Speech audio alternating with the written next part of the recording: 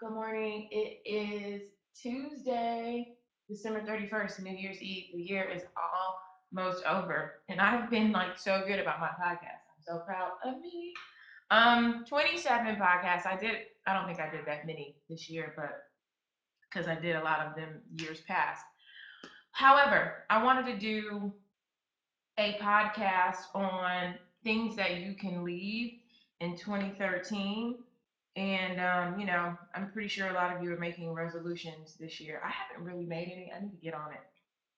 Um, Number one thing I think I want you should leave in 2013 is your negative inner and outer dialogue. Whatever the negative things that you say about yourself, to yourself, or to others, it's a small thing that you can do that totally changes the full landscape of your life. Like once you decide, even if you're like, okay, you know what, I'm not going to say that to myself. And I'm not going to say that about someone, even if you don't write it. Like maybe you just stop writing negative things. You stop saying, oh, this doesn't look right, this doesn't look fine, just change it, stop it. It's time to let that go. Number two, stop half assing. How many things are you sort of doing? Like you're not doing them to the fullest of the capacity. If you're not going to do it fully, just don't do it. If you only do one or two things wholeheartedly in 2014, that is a whole lot better than a whole bunch of half this and that. If you're not going to put your whole heart into it, please don't bother because what happens is that is a reflection of your work and you're putting out things that are less than great.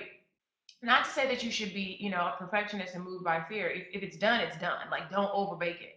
If it's done, it's done. Put it out, and just go ahead and let your art be subjected to criticism. But if you know you're not going to give it your all, don't bother. Number three, I think all of us have it, and I don't think we realize how it is usually it's the background music in our life. It's always in our ear, and it's shaping how we do things. It's family drama.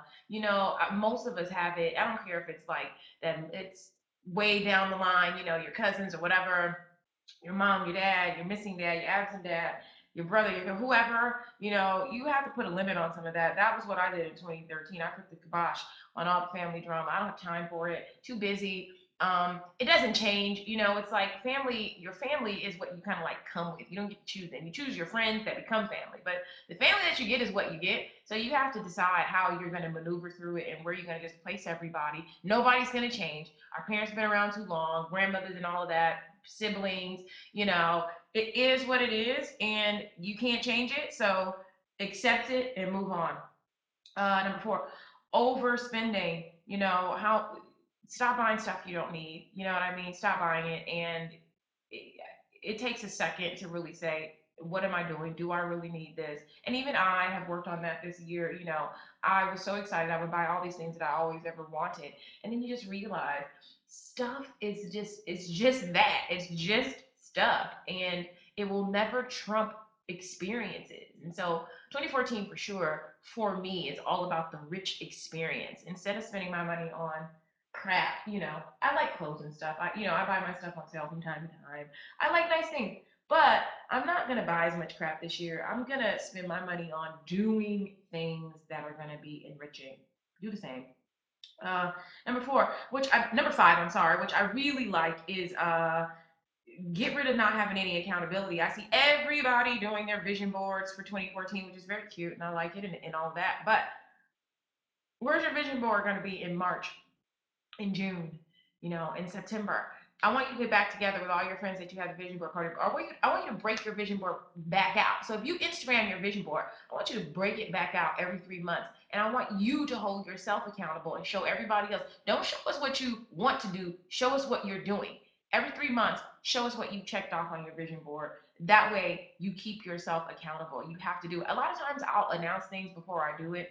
So even I didn't do it today, but I will announce that I'm doing a podcast so that I force myself to do it. Because if I sit here and say I'm going to do it, I probably won't. And so I put things out there to force myself to be accountable, and you go ahead and do the same. Next thing is complaining. Oh, stop complaining! Please stop. It is. I think once you become a person who stops complaining, everybody else just it sounds like horrible music. You're like, shut up. Stop complaining. Either fix it or deal with it. If you can't change it, then just deal with it and be quiet and start every single morning with thank you.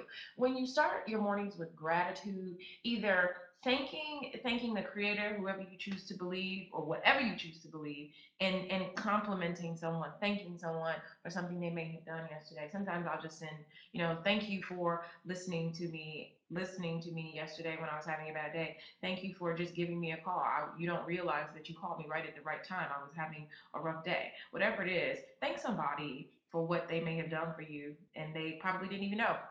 Number 7, or is it 6? I numbered these wrong because I crossed one off. Uh, is being afraid to love. So many people are like, oh, I'm lonely. I don't have anybody. Or you are in the wrong relationship. That is also being afraid to love because you're just dealing with what you have versus dumping the wrong person and getting out there and finding your true heart. Do it, get hurt, and move on. I mean, listen, I loved somebody in 2013. I really did. Had an awesome time, a decent length of a relationship. I really learned a lot from it. And then it ends. And so you go, okay, it hurts and it's painful, but I've learned something. And hopefully we can be friends. We actually spoke recently. Face everything head on. Face it head on. Don't be timid. Go for it. Go get banged up. And most of the time, you don't get as banged up as you think you are. Sometimes you don't even get banged up. You find that you have a perfect fit, and not just in relationships, but just friendships and all those things. It's so funny this year that I have so many people that are like, oh my God, I really love my league. I did not start my year off like that. I had a lot of people that hated me, and I don't know why. In my mind, I think it's because I'm really just like everyone else, and what I've done is remove people's excuses for not succeeding. Oh, you don't have this, you didn't have that, and you didn't grow up. Neither did I. So I know it's hard to watch, but I hope that as you stop being afraid and you face things head on and you make new friends, you stop judging people because you realize that nobody has the perfect story. Social media wants you to think so, but it's not true.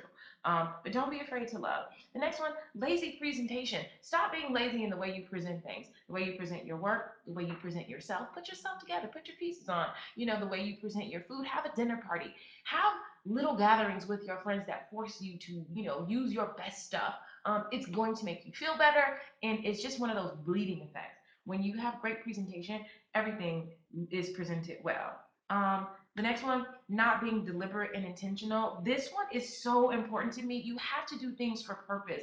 If you're just going to stuff, going on vacation, you don't have, you're not being deliberate. You don't have any intention or purpose. Going to events without knowing who you need to meet and what your approach will be. What will I say? How will I be prepared? You should not just be going to events and parties and this and that unresearched. Know why you're going. What are you going for? Is it to get photos? Do you need to get a photo with someone because this is going to help promote you? Whatever it is, be intentional with what you do. And finally, I believe this is number 10, is is you're going to leave not being prepared for your moment in 2013. And so this one I really like because they talk about luck, and luck may you could have gotten lucky, but the moment came and you weren't prepared. An opportunity arrived, appeared, and you weren't prepared. And so even if your opportunity doesn't arrive in 2014, it may not, or it may be a smaller opportunity. I want you to spend the year preparing for your moment. You're going to have your moment. You have to know that. Everyone gets a moment, but if you're not prepared for it, you think it never came. So I hope that you do that. I hope that you have a safe new year. I've talked about this before. I got a DUI like 3 years ago. Please don't drink and drive. Like, seriously, don't do it. And if you want to, like, if you've heard don't drink and drive and you don't know the magnitude of it, like I didn't know what drink responsibly really was until I took the DUI course. And you see, and it's like, you see the impact in how you think you're not impaired, but you really are. Just listen, get informed, take the class. If you have children, oh my God, if I ever had a kid that was getting a new license. So if you have a child, if I have parents listening, or if you have nieces and nephews that are under 25, and especially under 21, please, as a gift, get them a DUI course. Make them go because it is really life changing. They need it. Changed my life completely. Anywho, I will be with you in the new year. Thank you guys for being so incredibly awesome to me in 2013. I cannot thank you enough.